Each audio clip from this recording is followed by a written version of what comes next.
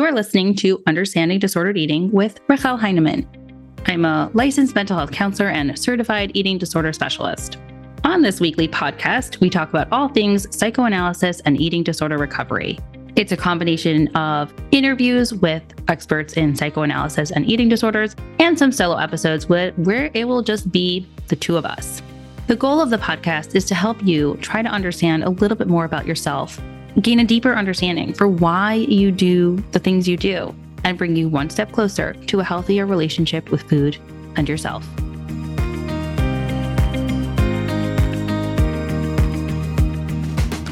Hello. Episode 103 with Sondra Kronberg. So this is a really important conversation because we're talking about a lot of things, but one of the main things that we're talking about is what to do when you feel stuck. And I know that if any of you either struggle with your relationship with food now or have in the past, this is something that has come up for you so many times. You just feel stuck and you have no idea what to do. And to be fair, whenever you feel stuck about literally anything under the sun, you can use this information to try to see how you can get yourself unstuck.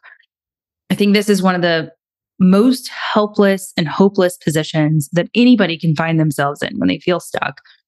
And then it sort of spirals downward from there. So if we can get you some more knowledge and tools to get yourself out of it, we've struck gold. And I think Sondra has so many ideas and formulas for you to use in order to move past this feeling of stuck and actually get you to a place where you want to go. Now, you know Sondra already, but if you don't, let me share a little bit more about her. She's a registered dietitian, certified eating disorder registered dietitian, and supervisor. She's been in the field for decades. That's why you know her. You just know her. She's a founder and executive director for Eating Disorder Treatment Collaborative, Feed, IOP, Connect, and Concierge programs in New York. And she is the founding member and past board trustee of National Eating Disorder Associations, the author of Comprehensive Learning / Teaching Handout Series Manual for Eating Disorders, and contributing author to Eating Disorders, the Clinical Guide to Counseling and Treatment and Eating Disorders in Special Populations, Medical, Nutritional, and Psychological Treatments. She received the International Association of Eating Disorder Professionals, which is IADEP, 2010 Certified Eating Disorder Specialist Award, which is not for everybody, by the way. The NEDA, which is the National Eating Disorder Association, 2004 Excellence in Treatment Award, and the 2002 SCAN Excellence in Practice Award. In 2018, she received NEDA's first Legacy Award. So, she's a big freaking deal. Currently contributes to the IADEP Core course, which is the thing that people take in order to get their SEDS. She's a national speaker. She's a treatment consultant. She speaks in the media. She's also a consultant for the Carolyn Costin Institute. So Sondra's a legend. She is a pioneer in the field of treating eating disorders. She's been around for ages and has shaped the way the field runs. So let's stop talking about her and talk to her. Okay, so I'm very excited for today. First of all, thank you so much for coming on. It is an honor for us to have you. It's fun to be here, and I'm excited as well. Yeah, I'm really excited to talk about the topic that we had discussed, just feeling stuck and all that. I think it really happens for almost everyone. They feel stuck and what the heck do I do? But maybe before we even jump into that, can you explain a little bit more about, and maybe this is semantics, but I think you talked about how you call yourself a nutrition therapist and specifically not a dietitian. Although, as an aside, how do you spell dietitian? Is it a T or a C? I think the recovered dietitians spell it with a T, Titan. And in the olden days, it was a C. Oh, interesting. So none of them are wrong? I think both are acceptable, but I actually had divorced myself from the American Dietetics Association and divorced myself from the name of being a dietitian because to me, it was associated with diets. It was associated with big business, the sugar companies. And I didn't learn anything about what I needed to know about eating disorders through the dietetics profession. There was no space for us. I ended up, and maybe this goes right into what you asked me. Yeah. I ended up going to many psychological workshops and social work workshops, and that were designed to treat people with eating disorders. And I learned a lot about eating disorders, the underlying issues, the feelings that were related to it, and sort of had to claw my way up the chain to look at, well, what does that mean in terms of food, and how is use of food and how I feel about my body more a symptom of some underlying either cognitive impairment or some underlying psychological disorder. And so that was sort of my entree into the field of eating disorders when I couldn't get any answers in the American Dietetics Association. So having had psychologists and social workers and psychiatrists as my training ground, I became this oddball nutritionist. Who sound, like my patients these days will say, you sound more like a therapist than a nutritionist. And what I've come to learn is that even though I knew how to help people diet and what they needed factually to eat and have their body functions, there was so much more between what one chooses to eat, underlying behaviors, patterns, attachments. I used to do an exercise where I would have people stick their hand in the bag and pull something out, right? And then give me what your intellectual understanding of this food is and what your emotional attachment to the food is, right? So I love that. It's a great exercise. You can think of hot chocolate chip cookies would, had many diet judgments attached to it, but also hot chocolate chip cookies could remind you of your grandmother, or could be, some way that you comforted yourself when you were a child, when you felt alone. So we can see that food, eating, sense of body, sense of self is much more dimensional and complex. And that's why treating eating disorders is so complex, right? So there's an emotional part to it, a behavioral part to it, and a physiological part to that. And I think when I got into the field, it was mostly being treated in psychotherapy and counseling, and it was looked at as a mental illness, and that's where the treatment was. And in getting into it, we begin to develop this need to not only address the underlying emotional issues, like, for example, if somebody starts smoking because, they're watching divorce go on between their parents, or they're going through a divorce themselves, even when the emotional pain of the divorce is over, the smoking is still there. And so the same thing is true with an eating disorder. If you develop an eating disorder because you have a genetic predisposition, and because you have chosen this way as a way of getting through, surviving, once the initial stimulus is gone, you're still left with the behavior. And so to treat it just from the underlying issues doesn't resolve the behavior. And so we developed this, when I got into the field of eating disorder, there was no real field. And so in the early parts of this, we developed this collaborative approach. I was in a supervision group with all therapists, and we began to collaborate on patients and look at the underlying emotional pieces, which I became much more savvy about. And they began to look at what could physiologically be causing these cravings, right? What's the if somebody diets or undernourishes or leaves out one category of food, they're going to be in a state of longing and craving.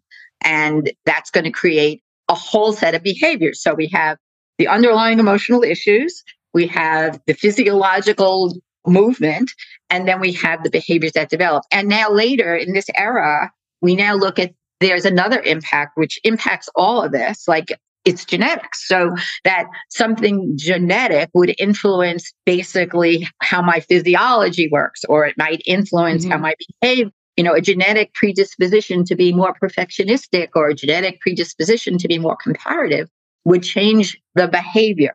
A genetic predisposition to be more impulsive would change the behavior. So there's always been emotional, behavioral, and physiological. And now we have a better understanding about how genetics influences all of those things. Even just the word dietitian wouldn't encompass any of that. It would just be like, okay, here's your meal plan, and that's the end of it. And that's not really that helpful. Yeah, no. And of course, when I think dietitian, I think of those people and I was one of those people. So who got out of school and had to do an internship in a hospital. I work so hard it's a science program. You have to know science. You have to know organic chemistry. You have to know biology. Oh, God. You have to know physiology. It's a very heavy science program to become a dietitian. And then I got out of school and I was working in a hospital and I'm like, these people are so ill and they're giving them the worst food possible. Like the food service companies were like working to save money. I remember, this is a little off track, but I remember the carts of milk going up on the trays and coming back whole, going up to sick people, coming back whole, and the food service companies wanting to save them to save money. Oh, so there was a complete discrepancy for me as to, here I am. I learned all about food and nutrition and how to take care of one's body by well eating. And we can talk about what that means in terms of eating disorders. And here are these really sick people that are getting poor nourishment. And so I had like this brain torque. Like, what am I, what do I really want to do now that I got this degree and know all of this? And I also remember going out into practice and saying, okay, I'm going to help people lose weight. And, I was armed with all this information. And then the people got into my office and this was really early on. So this is before. And I was like, wait a minute, they know more. They know a lot about dieting. They know about how to do this, but there's something else going on here. That's not a lot, like they, and there's a whole beating up and a whole amount of shame. And there's all these things that are happening when somebody tries to change their either natural body weight or when somebody is using food as a way of comfort or anesthetizing or distancing or distracting in the same way that somebody might use drugs. And me telling them what to do is not going to help the situation. Yeah, absolutely not. So that was when I sort of started looking for help for myself to be able to help them. And that was when I got into the whole field of eating disorders and got my training from other therapists who were working with the emotional underlying stuff. Now, then you say, so who are you? What are you? And I call myself a cognitive behavioral nutrition therapist because I'm not just giving quick fixes. I am in these long-term relationships. I mean, recovering from an eating disorder with consistency could take 4 to 7 years or more, right? And so I'm in this long-term relationship. Not to freak anybody out. It's not like nothing happens before 4 years. I mean, all of this is generalization, right? Sure. So everybody comes to their healing process in a different way. But in general, because there weren't a lot of treatment centers, there's hardly any coverage for nutritionists. Yeah. It's been a long process. I've worked with the National Eating Disorders Association, the International. I've worked a lot to try and make things different. And we made a little bit of progress, but not a lot. But my evolution really came to not that I'm going to dwell into the underlying emotional causes of this, because that's the role of my partner, the therapist or the psychologist that I'm working with. But I need to know about that. It's sort of like an overlap. But I also work more immediately with it's sort of about self-talk, and the kind of self-talk that goes on in eating disorders is all about not being good enough, loathing, feeling like the only way to feel better about yourself is to change how you look or your weight or your body. And so what I'm really working on with people, and that is, what are you thinking? What are you telling yourself in that situation? So I'm not so much about, oh my God, my boyfriend is leaving me. Although I'll need to know that because I'll need to know what sort of triggers this eating disorder behavior or the escalation of your loathing thoughts. But I'm not going to deal with that. I'm going to deal with what is the earliest thought that you have. Because in my way of working, what you think, whatever the word you use, like if you use, in fact, I have a women's group last night and somebody was like, I'm disgusting. I'm like, whoa, that's a word. If you nurture that word, how does that make you, what do you think? How does that thinking make you feel? how does that feeling make you behave? And then how does that behavior reinforce your identity? So that's the essence of what I do. It's like, whoa, like everybody who works with me knows that words are really powerful. In fact, on the chats that I do, we all pick a word, and there's the whole PowerPoint of words that people have put. More so words of nourishment, more so words of encouragement, because you get to choose what words you choose, right? Mm-hmm. So I love that. Semantics are so important. People underplay them too much. Right. And so I'm like a big, and I'm like, oh, that word just went round peg, square hole. I'm like, my brain is, whoa, disgusting. Like, whoa. And so disgusting kind of goes down the chain from word to thought to feeling to behavior to identity. And so that's why I call myself a cognitive behavioral nutrition therapist, because if we want to change your interrelationship with your food, your weight, and in this culture, yourself, because in this culture, how you think about yourself, your food, your weight, your body is part of the determinant of self in our culture.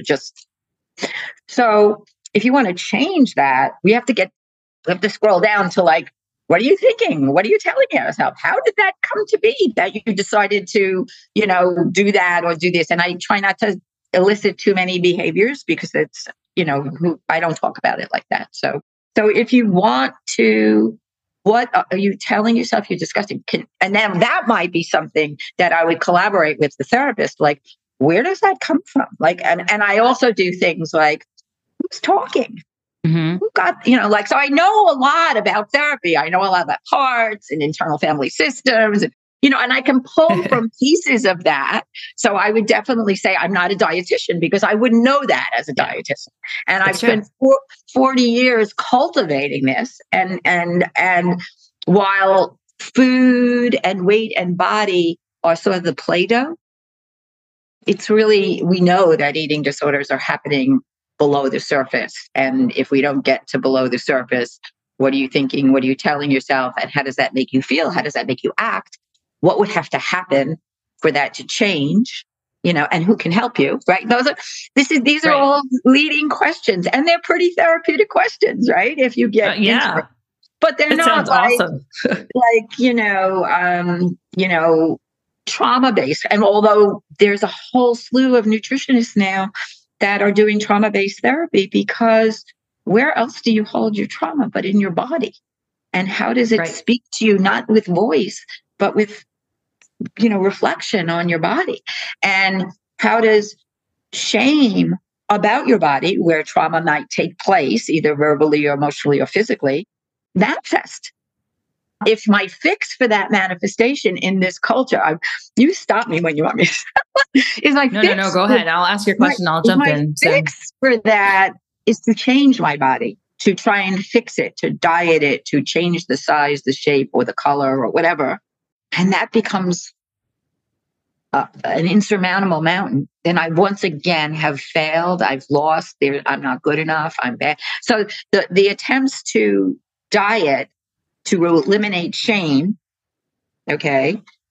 reinforces the shame. So somebody's caught in this cycle then, basically, and they come in. Most people with with eating disorders are, because they're on this continuum of, I don't like myself. I don't feel good about who I am.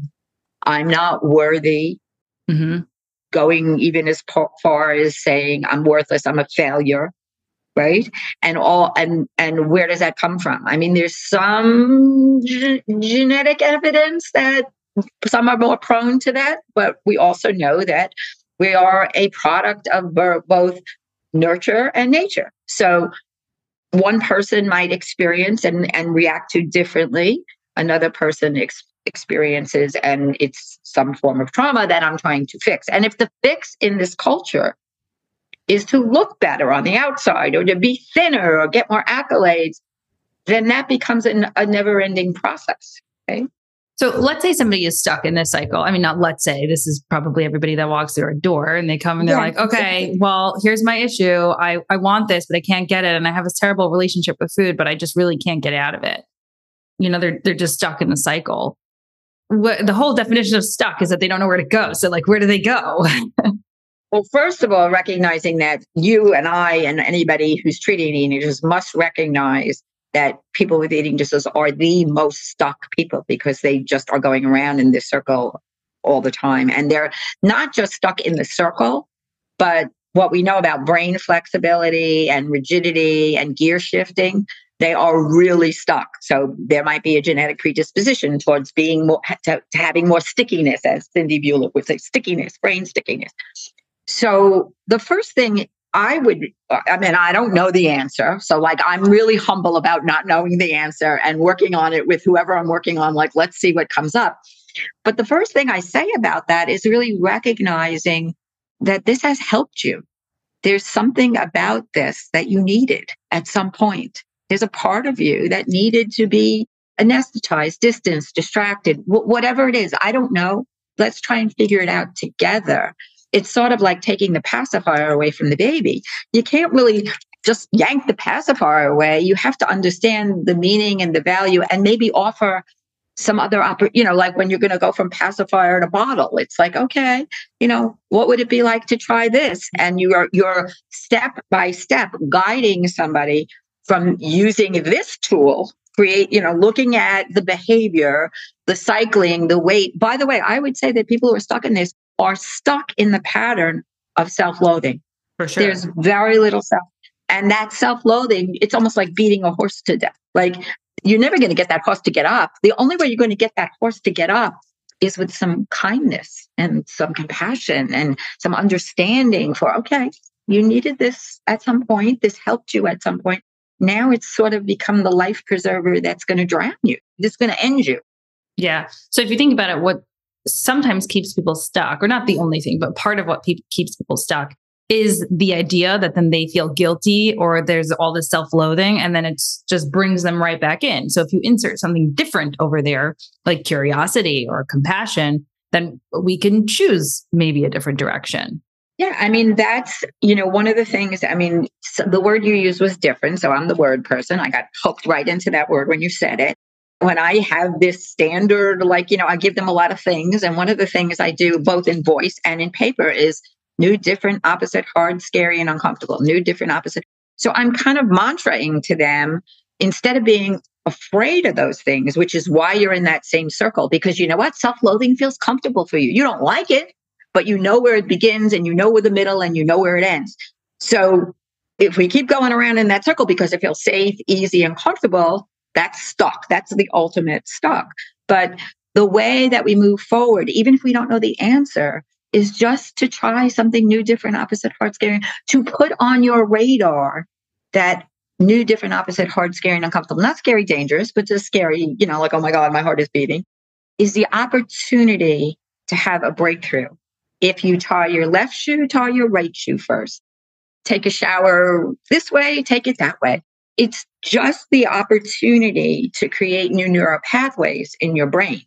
So that, can you give me an example, a little of something specific to food and someone feeling stuck with their relationship with food that would fall under that category? Yeah. If you're used to having, it's very easy. Our patients could either eat the same way or eat the same time or, think if they eat this, they have to do that. And it's like, okay. And I have a handout that I use that goes from perfectly safe to moderately safe to a little scary to very scary to like, unbelievably, I'm not doing that. And what I'm asking them in that handout in particular and related to food is list the way you view foods. What is your categorizing of foods? And so a challenge for the week might be, can you move from just all this really safe food to one moderate? Or can you, what would it be like? And so that's the challenge with new, different, opposite, hard, scary. If you're used to only going to this restaurant, what would it mean when all of your friends say, let's try something else? And you go, oh, no, I'm either not going or, So doing all those things, it happens a million times a day. We all do it. We all are stuck in patterns of that feel comfortable for us because it makes us feel safe and structured. We don't all have the aversion to trying something new. And at the same time that we have the aversion to trying something new and I'm stuck in the same place, there's that dichotomy of, oh, I can't believe I'm stuck in the same place, right? But I'm scared to try something new. So we know we can hold, different feelings at the same time. But it can be about anything. It could be about, whether I wear my hair up or I put my hair down, or whether I eat before or later, or I eat 10, a lot of the patients with eating disorders have what I call pushing, right? Because they're afraid if they eat, they won't stop eating, including those clients with anorexia. They push, and then they push their eating to the very end of the day. And so what would it be like to start it earlier? Any rule, if you work with clients with eating disorders, the rule book goes on and on and on and on. It does. So you ask like a them for the CVS rule receipt. book, and you might not even get half the rules unless you ask the right questions. Like I remember in session one time asking somebody this question 14 times.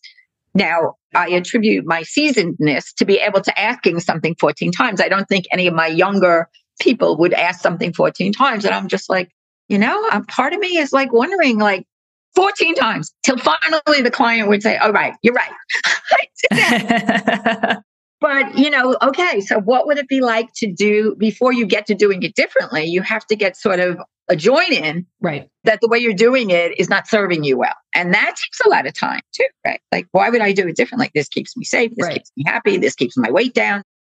Right. But in terms of the stuckness, I'm curious if there's a difference between different types of eating disorders. I don't love the categories that we've created, but if we're going to think about somebody who typically binges or restrict binges, someone who typically is more restrictive, does the whole stuck thing look different for I think it does. I think if we talk about genetic predisposition, or even in more psychological terms, temperament, right? There's a whole new temperament treatment that is being put out now.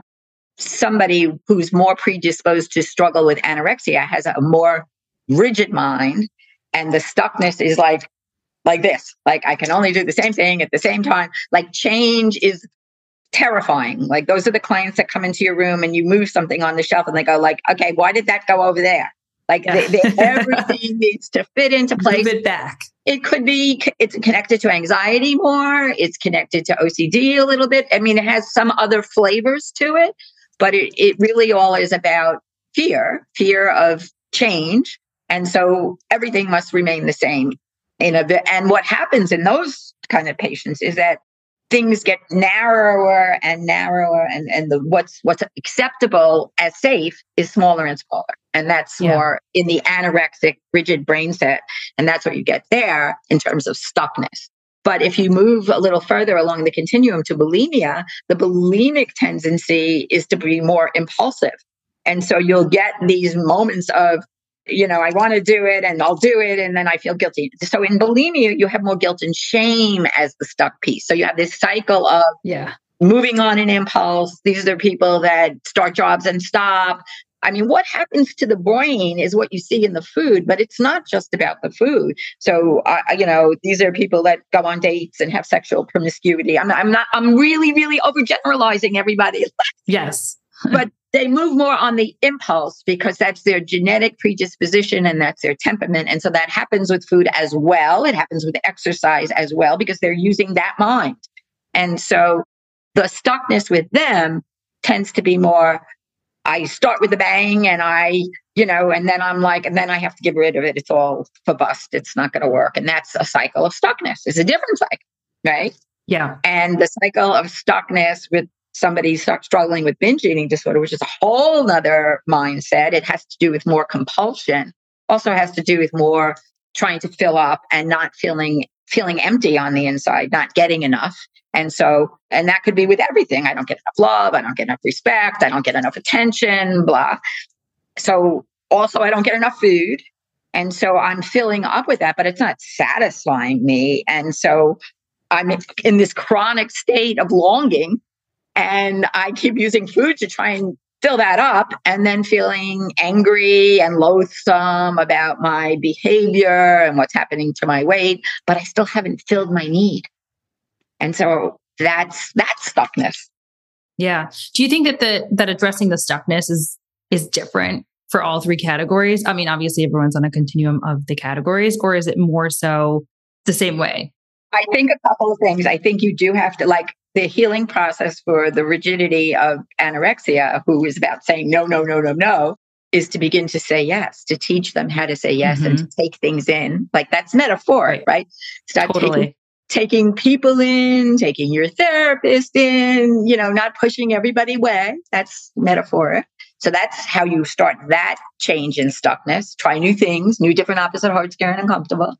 The process of unstuckness for the bulimic, who is less about scare, they're impulsive. They're like, co-disordered. They might have alcoholism or sexual promiscuity. They're very impulsive. Mm-hmm. So the healing of stuckness for them is to help them take things in and keep it, Mm-hmm. like to be more stable and less impulsive.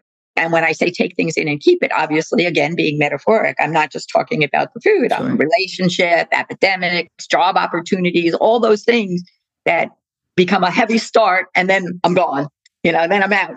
Mm-hmm. And the unstucking of binge eating disorder is to learn how to set limits and boundaries and to be able to say no, because these are the people who say almost yes to everybody in the universe, but don't get their own needs met. Themselves. Yeah. They don't get their own needs met. And so the healing process there, in fact, a patient of mine called me and said, text me, they don't call me, text me, I'm really struggling.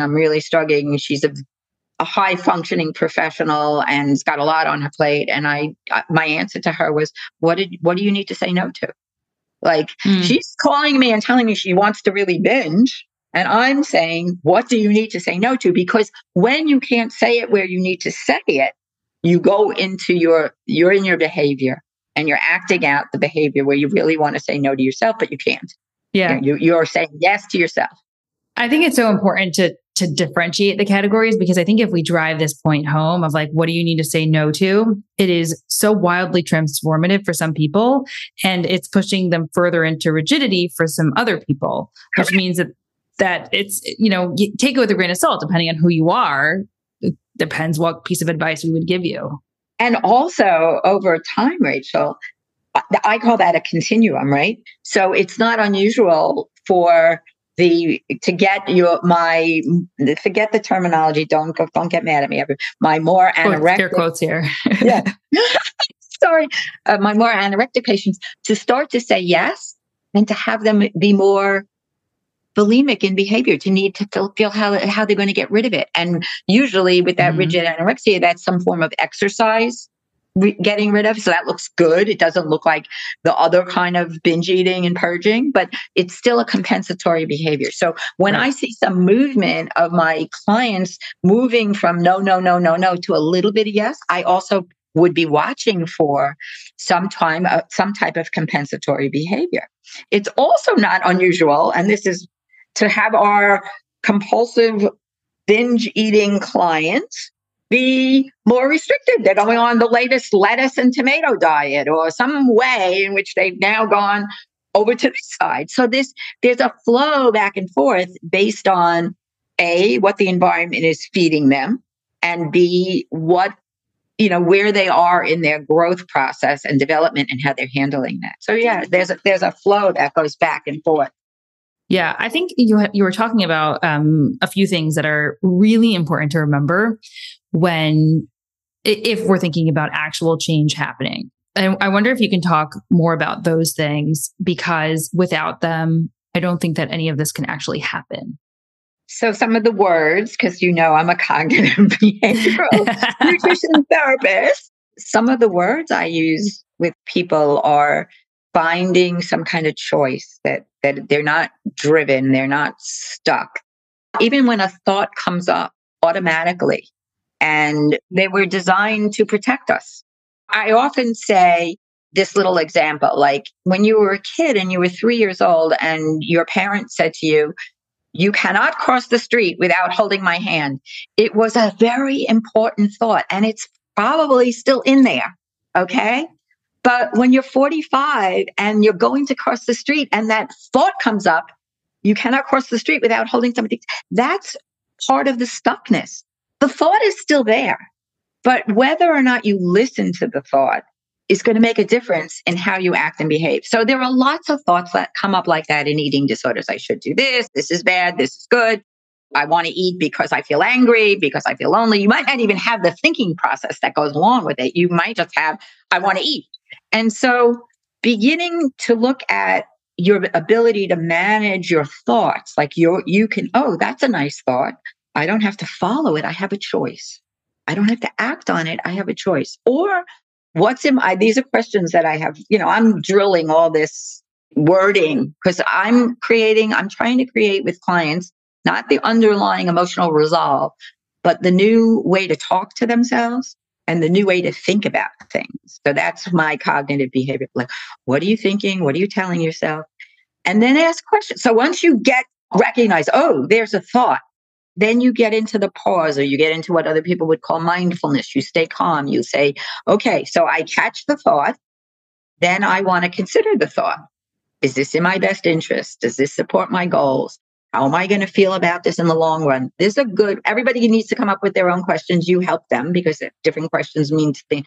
The last question I have that's kind of like a boilerplate is this hurtful, harmful, or healing? And that's a moment where you get to make a choice. And then the second thing is to really choose something that's going to take you where you want to go. So that's how I think change. That's how I deal with stuckness. Mm-hmm. It's huge. It needs a lot of work. Right. It's not just like an equation here and that's it. The automatic thought is the one that dominates, right? But we have to look at that and say, oh, who put that thought there? Or is that appropriate? There's lots of questions that you ask, in that moment in time, which gives you the ability to choose. And choosing is a form of freedom. I get to choose. It totally is. Yeah. There's something about in eating disorders, if you talk to clients, is that what started out as something that they decided is now deciding them. Like they've lost what started out. You'll often hear people say, "Oh, it felt like I had more control," or gave me some organization and some order. But what started out is something that is now controlling them. They don't have a lot of choice. They're stuck in this windstorm, and so choice, getting back to that choice, gives a lot of freedom. And the other word that I think is important is being flexible. Like, I might not choose the same thing today at 12 o'clock that I'm going to choose tomorrow at 12 o'clock. So there's that lack of rigidity in I will do the same thing every time I'm approached with this, or I will think the same thing, or I will act the same thing. That's like, I always say to the clients, you want to come to the session, part of you wants to come, part of you doesn't want. You're allowed to have both feelings. And then if I had 12 hands, there'd be 12 feelings in between. Yeah. So learning to choose what's helpful for you in the moment and knowing that might be different at any moment in time for everyone. Like what Rachel chooses, what I choose, completely different. Right. So just to clarify, in order to get to this place, or at least work to this place, you have to stop and identify what the thoughts actually are. And then that gives you the opportunity to create space to observe or to be mindful. And then you can get to the place of choice or flexibility, or even asking more questions about the choice. Right. Being able to, I think asking questions helps the pause part. Like it helps. What I think questions do is bring you into the present moment. Sure. And that makes a bigger space for pause. And then you get to choose, right? And then you have to sort of overcome, like part of the work is overcoming the fear of new, different, opposite, hard, scary, uncomfortable. So there's dialogues that go along with that. Like, I'll be okay. I'll do a good, what's a compassionate dialogue instead of, oh my God, I'm going to be a failure, or nothing ever works, or I'm not good enough, or it'll never happen. Those, how does anybody do better with that? So beginning. But what if someone actually doesn't believe that they'll be okay, or that they'll do a good enough job? Oh, well, I'm like, okay, who could you use? If you needed to use my mind, could you use my, it's like sort of the training wheels. Like, what would Sondra do? What would Sondra say? What would your best friend do? What would you do for your best friend? It's really taking your mind, which is stuck, even the part of you that says, I don't believe you. That's a stuck mind. Like that. Right. I'm not sure that, that's just a way of protecting yourself. You have to get to how did you get so stuck that you don't believe anything? Why are you holding on to this so tightly? looking again, going back to the very beginning of our conversation, at how does it serve you to not believe?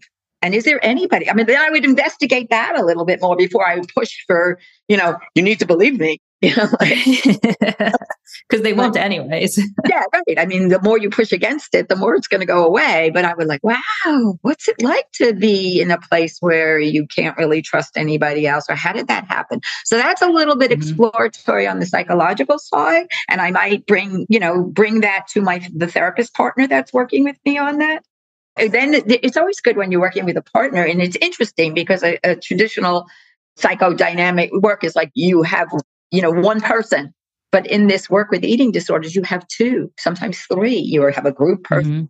And so being able to see that as a reconstructive relationship, like a reconstructive family relationship, being taken care of differently. What do you mean you spoke to so-and-so? I said, yeah, because I'm really concerned about you, which is a different kind of, like, what does that feel like to be paid attention to and taken care of and have your needs met by the team, which is something you didn't get in your family. So there's all kinds of, like, you can see by the way I talk that I have a very strong psychological understanding and how that influences what I eat. It's not what people eat is not cut and dry like that. Like, right. Even how they talk to me or what they're willing to tell me has to do with dynamics. Like, oh, I was ashamed to write that down, or I didn't know what you would think of me, or are you mad at me? I'm like, what is that? So you have to be able to fend in all of those things, Yeah. Something that people talk about all the time, feeling stuck with this particular piece, which is connected, but maybe a little separate, is letting go of the idea of either weight loss or what culture calls the thin ideal. And that for so many people is the hardest part of where they feel stuck. So hard. What would you say to somebody who that's where they're spinning their wheels? Yeah, I would say so hard, but look, I can say the cliche things with like, well, how is it working for you? You're 45 years old. You've been on 50,000 diets. You're still miserable. It's not bringing you any joy. Could we try something different? Are you willing? And it's a very hard process because they'll hear me. I feel like I'm in the hearts. I'm like really working with your heart and I'm looking and I'm feeling you and I feel you. And you might feel me in that moment. And I might make perfect sense to you in our room. But then you go out in the world and, there's Ozempic and Manjaro and da-da-da, and it's bombarding because those messages pull on that old rigid heart, that dieting. And so we're in this constant learning, growing, changing, and trusting. And it's not easy. I don't have a good answer for that. I have a good answer for, I don't think, well, let's get you feeling well. There's a difference between eating to lose weight and well eating. They're not the same. I mean, when people talk about things being healthy in our culture, it's a guise for dieting. Most people don't know what eating health is. They only know that this will help me lose weight or not lose weight. So I have a pet peeve about that and that word because I don't like the word because it doesn't, if I say healthy to 10 different people, it means 10 different things. Mostly it means eating foods that keep me thin. Mostly. Yeah. Most people don't know about strength and fortitude and longevity. I mean, we are a machine, right? So if I take good care of my car hopefully will work well for a longer period of time, unless I have a genetically predisposed car, right? So, but even with that, the better nourishment will help my body and my brain function and make better decisions.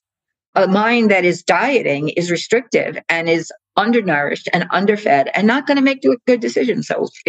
So there's a difference even in that dialogue. So hold on a second. When you say you don't have a good answer to the question, I wonder if we can use the same formula that you talk about the stuckness with specific behaviors and apply that to somebody who might be struggling with the idea of, accepting their body where it is.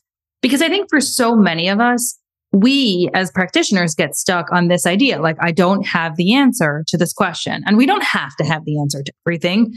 But if someone's feeling stuck, then how can we use all the ideas we talked about today and then apply it here. No, I agree with you. I definitely do. I mean, I've been doing this for 40 years and I definitely do. But I do still have clients that are attached to that thought in a way that I would need like a chisel and a hammer to break it. Totally. And so with those clients, I don't have the answer of how to break that apart, but I still do the work that I'm doing, which is I always end my everything by step, step, step. Where are you now? Mm-hmm. What is the next best step that you can take? What is the next? It really is about, getting away from, I want to achieve this. I need to be that. There's a number. It's like, okay, for today, bring it into the moment. And what is the next best thing that you can do to take care of yourself? I'm talking a different language. I'm not talking about losing weight. I'm talking about nourishment. I'm talking about feeling good about yourself. I'm talking about fueling your brain. I'm talking about those moments when you feel energized and creative. And it's not about a weight. Exactly. So I'm working it, but I do still have clients because of brain stuckness and because of the inability to shift gears and because of the people they're around. That's true. Can't detach from that. If I could take them to, Esalen with me for, forever, because I still think like some of these clients, once they came back, I mean, look at the clients that we send to treatment centers. They get it. They feel it. They're in it. They can talk the language. And then they come back to their families. I mean, if you grew up in a diet family, you don't have a big shot, right? It's a lot of work to both divorce yourself from the diet culture and sort of divorce yourself from your familial culture around that. Yeah. Well, that, I guess, is another can of worms. So just in the interest of time, let's wrap up. Before I do, can you share with our listeners where they can find you? So I run a treatment center called Eating Disorder Treatment Collaborative. So that there's a website for that. I also run a free support group on Saturday mornings called Chats in the Living Room, where I have experts from around the world come and chat with me like I'm chatting with Rachel. And I think that's where you can find me. Or Sondra Kronberg has a website too. Just casually. Well, thank you so much for joining us. This was so fun. Yes, I had fun too.